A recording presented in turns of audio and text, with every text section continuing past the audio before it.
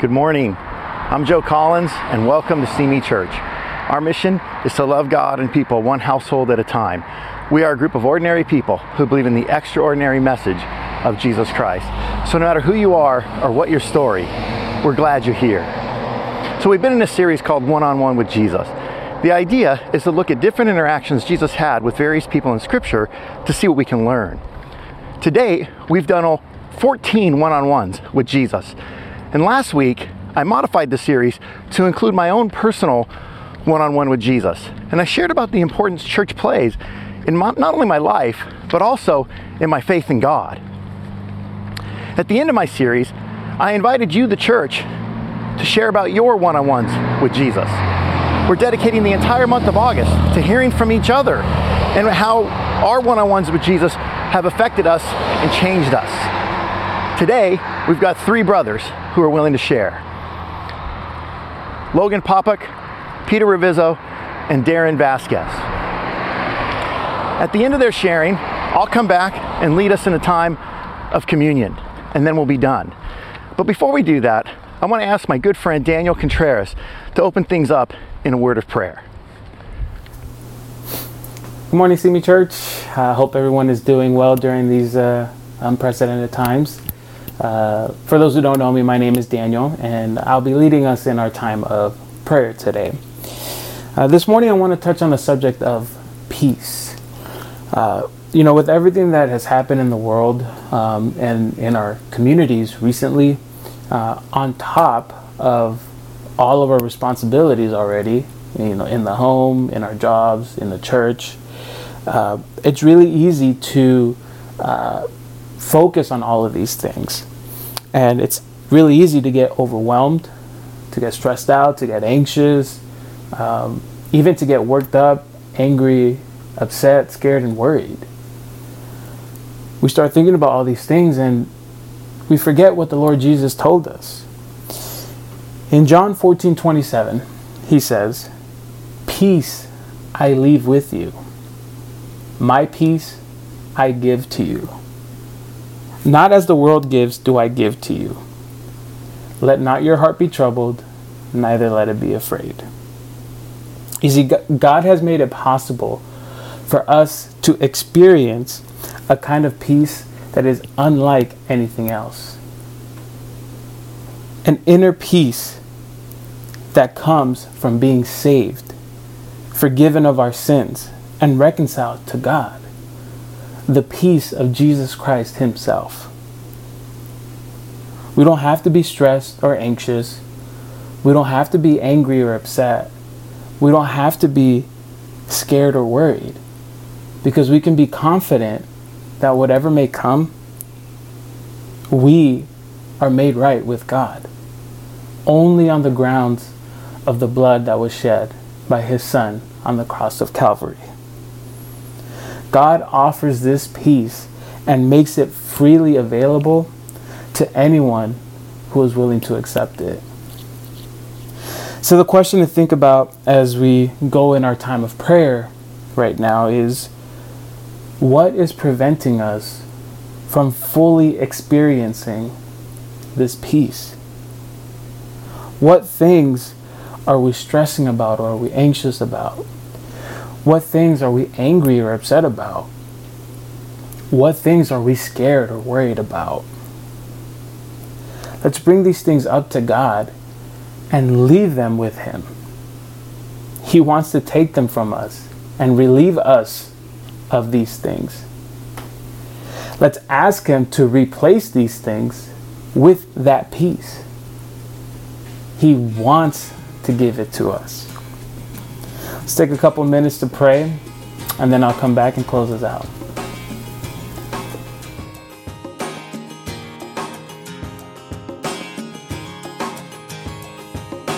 Things I prayed for when I was young, that my father would love me like his only son, that my mother would be patient with me, and my sister would not leave. And if my grandpa could see me beyond his grave,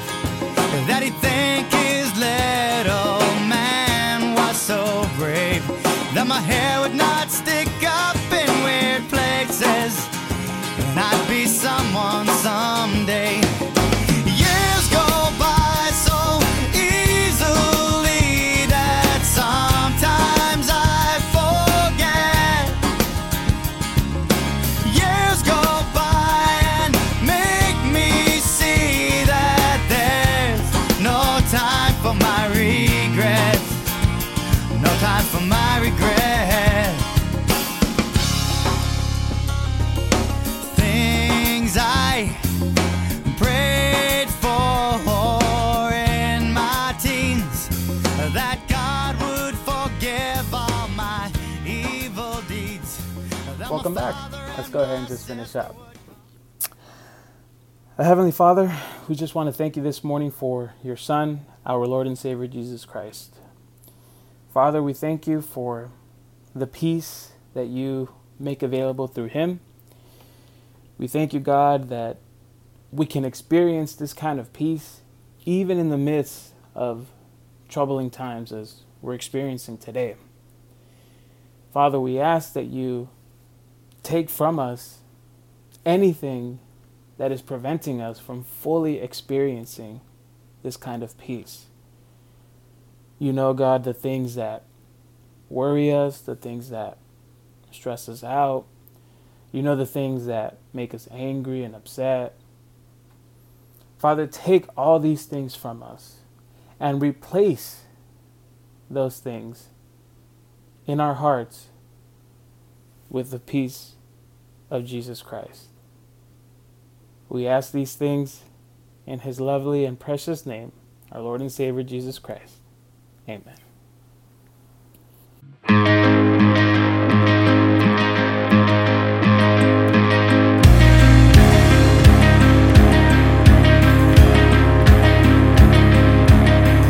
Been holding on for too long, singing the same notes, the same song. All right, everyone. Today I have the privilege of being one of the people who gets to share my one-on-one with Jesus. And today my one-on-one actually comes from a story from a midweek about like a couple weeks ago. It's actually a funny story. And it started with, we were having a midweek, and it was a Zoom midweek like most of us are kind of probably used to at this point. But me and Kyle, when we have our midweeks, we share a computer, so we're in the same room. And during the midweek, Josh had shared a passage from Galatians chapter 5. I couldn't tell you the exact verse off the top of my head, but I do remember that much. But Josh shared that scripture, and Ellie in that part was like, oh, I heard that scripture earlier today. I can really feel like God's trying to say something to me today. And that is amazing, and that is awesome. Me and Kyle and our little bit of immaturity were joking around because we were like, yeah, you heard Galatians 5, but what about hearing like Habakkuk twice in the same day? Then I'll know God's speaking to me. But we were just joking around.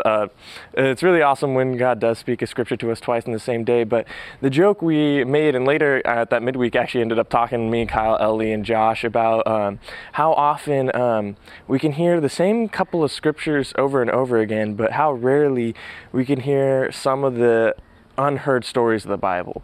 Because we were talking here, we're like, I know I've been through something like Habakkuk, but I couldn't tell you what exactly it is off the top of my head.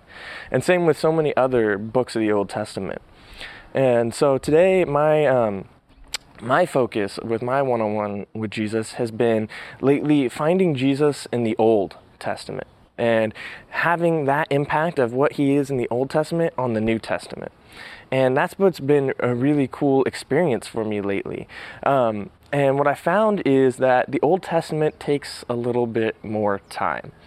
I'm not a Joe where I know every last little bit of Hebrew history and the context of all of it. I'm not my brother where I could spout out every single last little thing that was going on in that time period. But what I can tell you is I have tried to find a way to equip myself with enough knowledge in order to really be able to see Jesus in the Old Testament and really get to understand and feel the impact of that. Because I think the Old Testament can kind of scare us sometimes because we view it as a little less cut and dry. When you read the New Testament and Jesus speaking, he very plainly tells you what he means most of the time. And even when he doesn't, when he speaks in a parable, half the time in the next chapter, he talks and explains what the parable means. And so it's a little easier to understand. Or when Paul writes a letter, we can understand these things. And some of the verses are just a little bit more comforting. You might walk into your house and somebody's house, you might see Hebrews 11:1, where it's talking about faith and things like that. Or there's a lot of memory scriptures in the New Testament, but there's very few things people like to quote in the Old Testament. I can bet you can count on one hand how many times somebody told you to turn to Numbers during a sermon. But my goal with my one-on-one today has been to really be able to use a book like Numbers or Lamentations or the Habakkuk of the Bible and really be able to connect with it and actually grow with Jesus in it. And for me, what it's taken to kind of make that connection, because like I said, the Old Testament can sometimes be a little bit daunting for people who don't know every last thing about it, is I think one thing that's really important to understanding the Old Testament is to equip yourself with the tools to be able to understand it. For me, that was 2 books. One of them is called the Concise Bible Commentary, and if you don't have it, I highly recommend getting it. It's a book that's about the size of a Bible, but it goes through every book of the Bible, every verse, and every chapter, and it explains the context of what's going on, how it connects to other things later or earlier in the Bible, and what the history is, and what is the context of the whole book in general, who wrote it, what time period it's in, and all these things. So it's basically a giant explanation. But what's cool about it is it's not some mind-numbing chapter book you have to read page by page by page. It's organized just exactly like the Bible, every book, every chapter, every verse. And what's cool is every time I go to read something from the Old Testament, I'll read that chapter in the Concise Bible Commentary first, and then I'll read that chapter in the actual Bible, and I can understand, oh, this is the context of that it's talking about, or oh, this actually connects to a passage much later in Luke or something like that. And it's really cool because it helps me understand God's plan at every point of the Bible. And with that, I love to also use a Bible that Gio and Karen actually got for me when I graduated, that I had left under my bed for a long time, and then I found once my actual Bible got destroyed by my dogs. But it's called a Jesus-centered Bible. And what's cool about it, I like to call it a blue-centered a blue letter Bible, because just like you have Jesus in the New Testament when he talks with the red letters, in the Old Testament, every verse that references something to Jesus or something he quotes later or some foreshadowing of what Jesus might do is written in blue letters, and then it has a little like asterisk where it tells you why it's connected to Jesus and where in the New Testament you can find that connection. And I love it because with those 2 books combined, I can understand what's going on in that Old Testament and what the overall message is, and then I can also find how it connects with Jesus. And it's these 2 things combined that have allowed me to really expand the Bible and its knowledge and its connection with God for me. And what's really cool about that is I think a lot of times we can feel like the Bible is a little dry at times. We can get a little sick of our one-on-one with Jesus. I work a lot with the campus ministry and with the teen ministry, and a lot of times when I meet up with people and they talk about, hey, it's been hard to have a quiet time lately, or hey, it's been kind of dry or repetitive, or I'm not really getting much out of it. And I find a lot of the time we can get stuck in that is because we're treating this 2,000-page book like it's only got 200 pages. And so we read through the same stories that we can quote off the back of our hand, but we don't take the time to try to understand the things we know far less about. And I think it's really something impactful when we can really get to know God in a new way. And I think, sometimes it takes a little extra things like an extra concise Bible commentary, an extra blue letter Bible or something like that. But it's when we take those extra steps or we take that extra moment to really dive deep with God, we get so much more out of it. And I can tell you right now, I'm very happy to be able to expand my 200-page book into a 2,000-page book. Because then you really understand the impact of what Jesus does in the New Testament when you understand what he did in the Old Testament.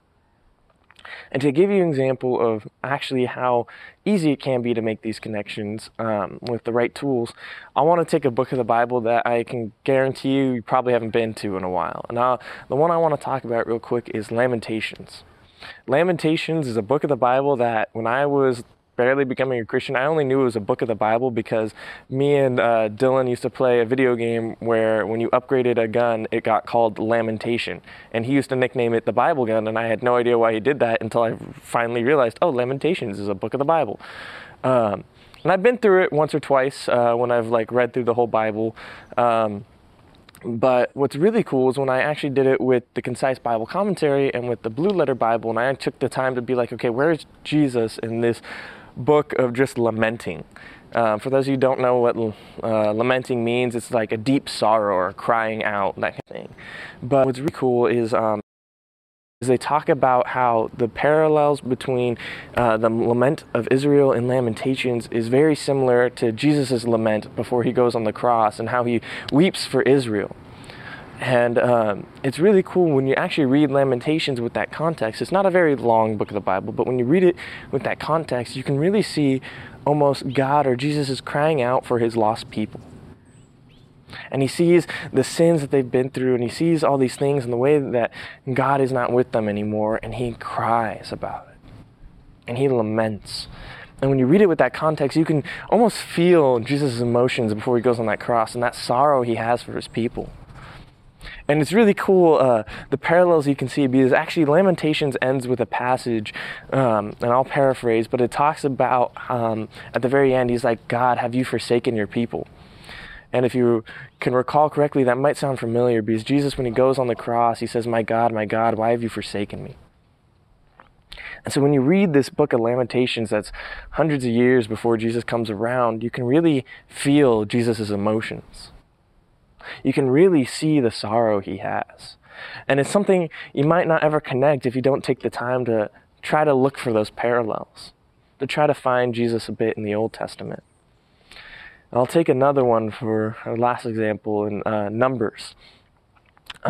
Numbers is a book of the Bible that I can guarantee you I have never read without at least zoning out once. Numbers is literally a book of numbers about measurements, about weights, about heights, about lengths, about widths, about everything you needed to get to the point, to the correct thing in order to have a righteous relationship with God. It talked about every last thing you need. It talked about how the tabernacle needed to be set up. It talks about how you need to do your sacrifice at the altar. And I'm not going to lie, it's a pretty hard book of the Bible to just kind of read through. But there is even a message to be gleaned from Numbers. One of the coolest things that I found from that was that when you read Numbers, it might be tempted to just kind of zone out and not really pay attention to that. But one of the cool things about Numbers is you can really see what the impact is of Jesus dying on the cross. More so than just how we're forgiven of our sins and things like that, because we hear that every last day. But the thing I don't think we really appreciate, because we didn't grow up in it, is the appreciation for the very personal relationship we get to have with God. Because before Jesus, it was numbers. It was exactly, hey, you got to cut this stone the right way. When you present your sacrifice, you got to make sure it's spotless. When you do this, you got to be ceremonially clean. You have to do it through a mediator, like a priest. You can't have a direct one-on-one relationship with God, because we can kind of forget that, because a lot of times when we read the more well-known books of the Bible, things like Exodus, or when we read Job or Jonah, those people have a very personal relationship with God. But the majority of the average person had a very impersonal relationship with God. The relationship with God was more one of, I don't want to sin, I got to make the sacrifice for the sins I have had, I got to have somebody else pray to God on my behalf. Moses told me, hey, don't do this, I got a new thing to obey. But they didn't get to pray directly to their God very often. They didn't get to have their own personal walk with Jesus. And so Jesus dying on that cross washed away those needs. And so now we get to live in a world where there is no mediator between us and God besides Jesus. There is no sacrifice you got to present on an altar, because Jesus already died for you. There is no exact number that you need to meet in order to have the right place of worship. You don't need to be ceremonially clean. You don't need to have a priest. You don't need to have a goat. Now you get to walk with God one-on-one. Get to talk to him personally. Present your greatest achievements and your worst sorrows. So what I'm asking you guys is, don't miss the awesome messages and the awesome way you can get to know Jesus so much better in the Old Testament. I know most of you probably are, and maybe not even most, some of you are probably like, well, actually, I do read the Old Testament. It's not something that's scary to me. It's not something I shy away from. But I want to ask you, how deep have you gone into that? Have you taken the time to equip yourself with the tools to understand Jesus in a new light?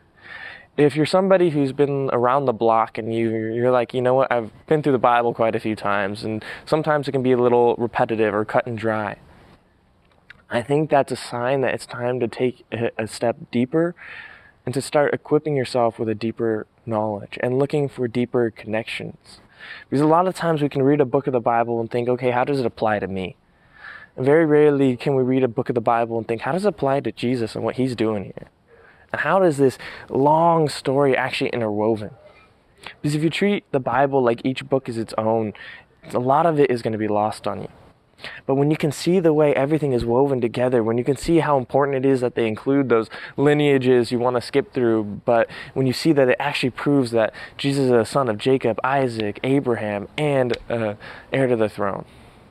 And you can see all these different things that God is setting up thousands of years in advance. And so I just ask you, in your one-on-one with Jesus, take the time to expand the book from 200 to 2,000.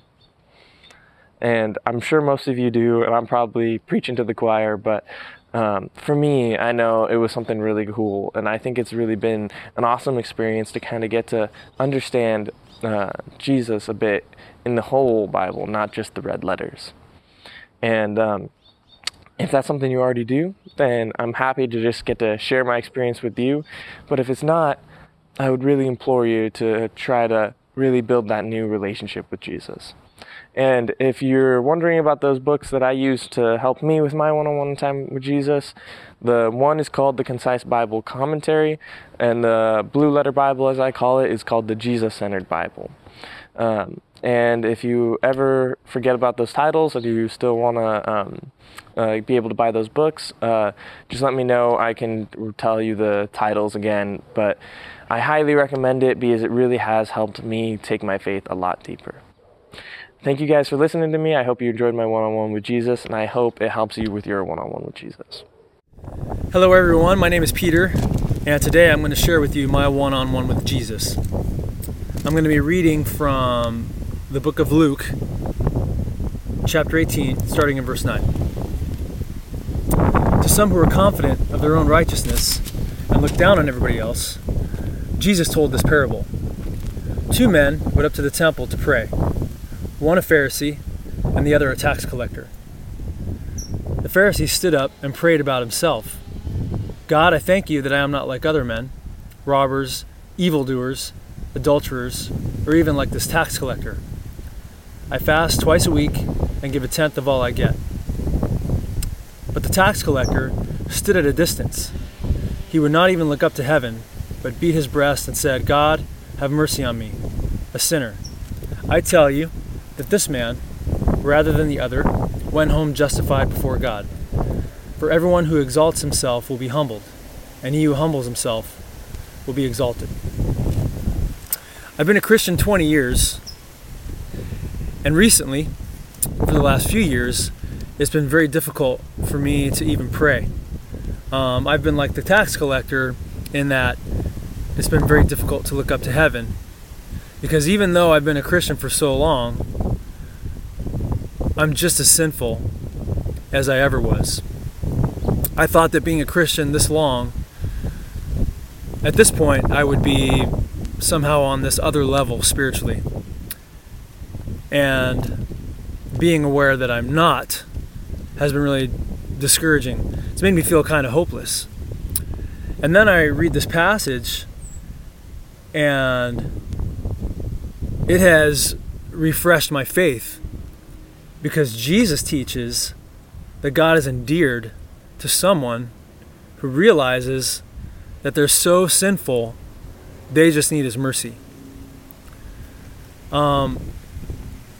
It's been so refreshing to know that I can go to God to pray and just come to God with the attitude that, God, I have nothing.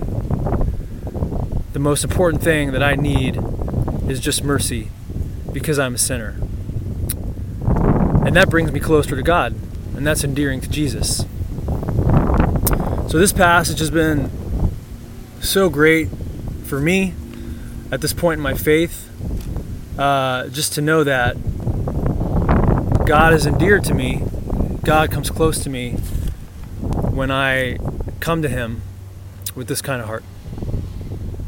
That's my one-on-one with Jesus. Good morning, church. Just wanted to first of all say thank you to Joe for giving me the opportunity to speak this morning. I think it's a great idea to let the church hear from some very spiritual and motivational brothers this morning, as well as some common sinners like myself. So before we get started, let's go ahead and pray. Lord, we thank you so much for opening our eyes to your world through the Scriptures. You give us direction for our lives. You help us to learn through our failings and shortcomings, and teach us wisdom through your word. Open our hearts and minds as we look at your Scriptures this morning, and move us with your Spirit. Amen. So, like many people, I've been working from home since March when the quarantine busted out across the nation. And at first, I was working out of our dining room table, which is a common area of the house. And I found out quickly that that's not the best place to be. Just high traffic that went through there. They were distracting me throughout the day, and I was annoying them throughout the day with my loud conference calls.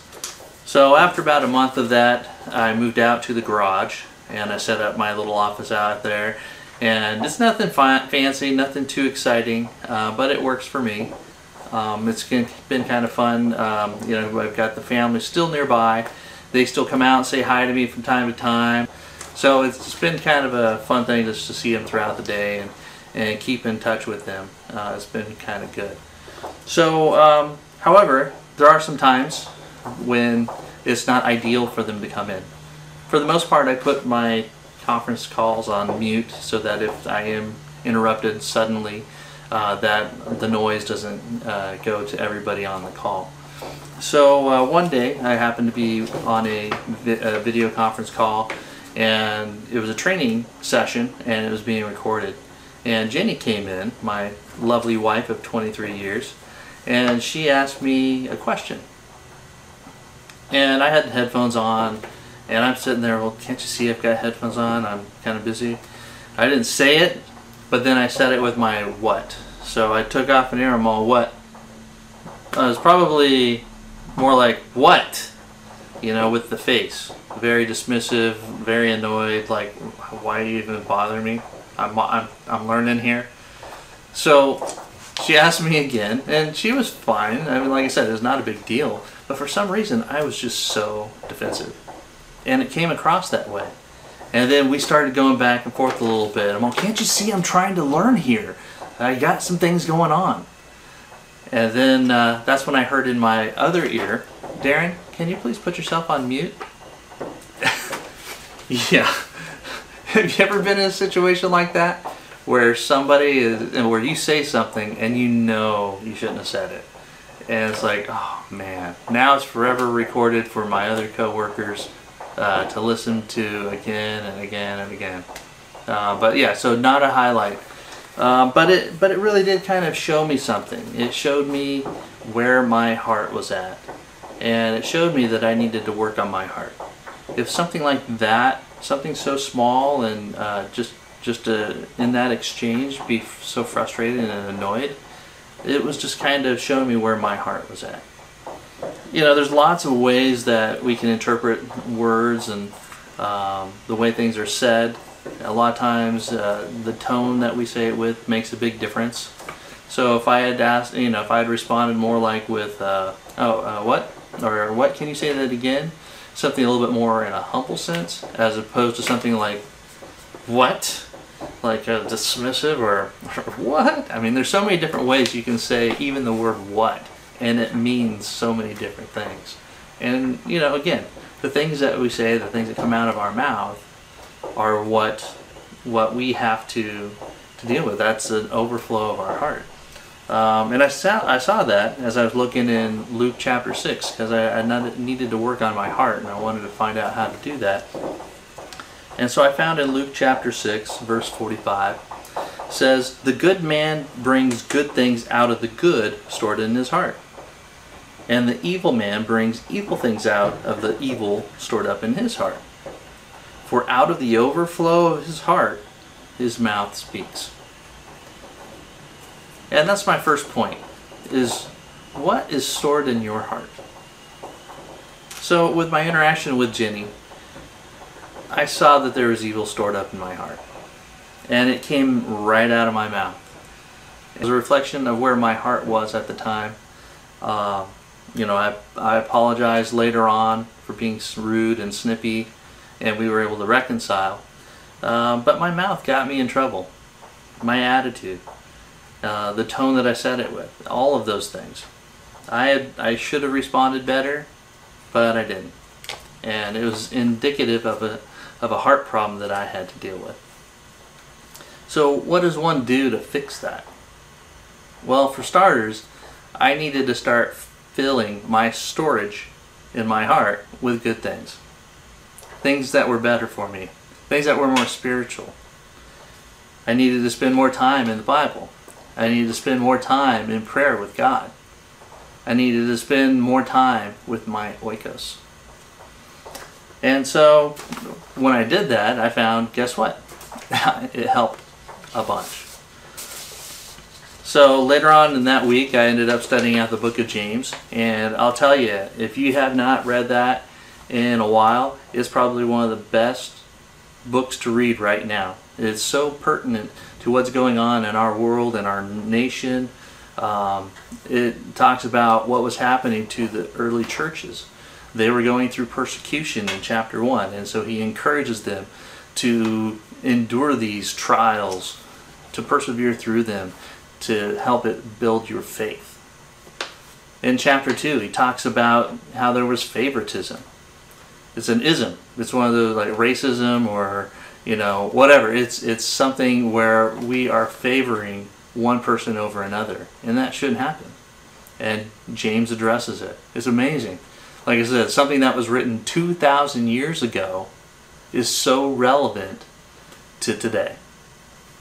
So I'd encourage you not only to read James when you get a chance, but really be inspired by it, and it helps to give you direction that you need as a disciple through these type of challenging times.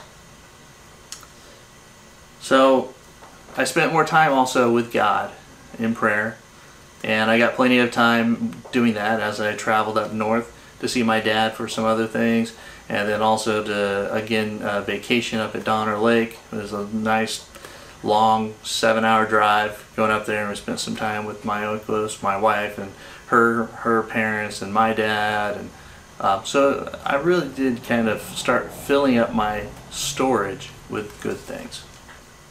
And it's really neat to see that my dad is part of my oikos, and I felt like I had been neglecting that relationship, and to see the effort when I put that in, to see what comes out, the fruit that comes from that is amazing. So spending some time with him really did help him. It was something that was super encouraging for him, as well as myself. It was something that we just needed to do. So spend some time with your oikos and make it quality time.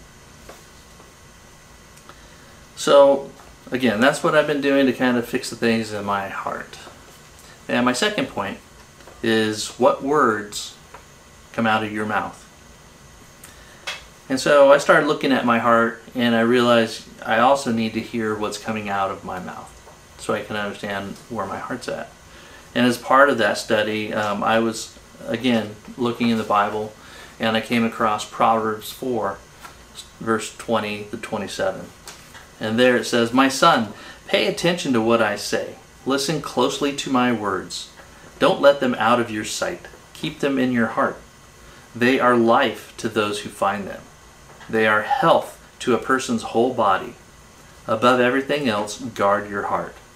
Everything you do comes from it. Don't speak with twisted words.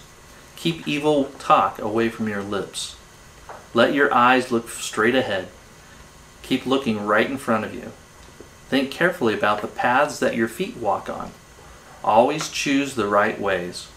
Don't turn to the right or left. Keep your feet from the path of evil." And there's so many things that you can see in it, how it talks about, listening and paying attention to what the Bible says, putting it in your heart and protecting that. And then it also talks about, the way you say things. What you say is important. I'll tell you another quick story. So last week I was out disc golfing with Ian and Bodie, and we were at a local disc golf course here in Simi. And on one of the fairways, it's kind of a narrow little stretch, not super narrow, but it's narrow enough, and you want to stay right. I decided to throw my disc, and it went farther than I expected, but unfortunately it also went far left. And so as it went far left, it went in towards the street, and it actually hit the back of a parked car. And so I was like, oh man, there's a lot of things I thought right then, this is not what I needed to have happen. So I went over and I saw the damage, and unfortunately it wasn't anything too bad. But after the owner came over and checked it out, we exchanged numbers, and I told him, yeah, go ahead and get an estimate and we can go ahead and work it out. So he left, and then after that he texted me kind of an estimate that he kind of found online. And so I saw the amount. It was like $600. What? Are you kidding me? Yeah, exactly. So what would you have said? I mean, how would you have responded to something like that if that happened to you? And I think what you have to also think about is, how do you think Jesus would have responded? What would Jesus have said to this guy? How would he have done that? And I think, it's situations like this that come up all the time, and we're put in these tough situations. And a lot of times we have our own opinions, and we really just respond right away, like, here's the way I feel, here's what I think, this is what I believe, and I don't care who knows what I think. I'm just going to put it out there. And I see it a lot with social media, and you can see how people can be so divisive online, especially in those type of forums, when you're not face to face, when you're not having to see that person right next to you with those thoughts, and you saying those thoughts. It makes a difference. And so it's a situation like this. I mean, do you guard your heart in those type of situations? Are the words and videos that you post, are they coming from the good stored in your heart, or out of the evil that's stored in your heart? So just remember, what it says in Proverbs 4:20-24. It says, don't speak with twisted words. Keep evil talk away from your lips. We need to use care with the words that we use. In James 3, verse 9 and 10, it says, with the tongue we praise our Lord and Father, and with it we curse men who have been made in God's likeness. Out of the same mouth come praise and cursing. My brothers, this should not be. We need to use our words as Christ used his words, to help reconcile and unite the people to God. So, yeah, when this guy had texted me that, there was a lot of things that I wanted to text back that were not Christ-like. However, I decided to fill my heart with some things that were good by reading my Bible. I spent some time in prayer, and I even talked with my oikos about it, just to kind of run things through. And after that, I was able to make some arrangements with an auto body shop for us to both go over and have his car estimated and to see what the damage would be. So we did earlier this week, and we went over there and they took a look at it. They checked out the scratch. They tried to do a little polish job on it to see how it worked. And fortunately, it was just the top coat, and that had the little scuff marks. So it was a scuff, not a scratch. And they were able to take it right out. It looked brand new by the time that he was done 10 minutes later. So the guy was happy. He ended up going on his merry way. He had to go to work. And then I went in to go pay, and I said, okay, so what, how much is that going to cost me? And that's when they came back and said, you know what, no charge. Praise God. Let me tell you, I was praising God that day after that. I mean, it was amazing just how, when you fill yourself with those good things, that it's going to translate into something later on. God does, God does deserve the glory that He's given. So anyway, as you go on to this week, as you go to work, as you're meeting with your oikos, or whether online or in person, however you do it, I just wanted to have you keep these two things in mind. And that's one, what is stored in your heart? And then the second one is what words come out of your mouth. Thank you.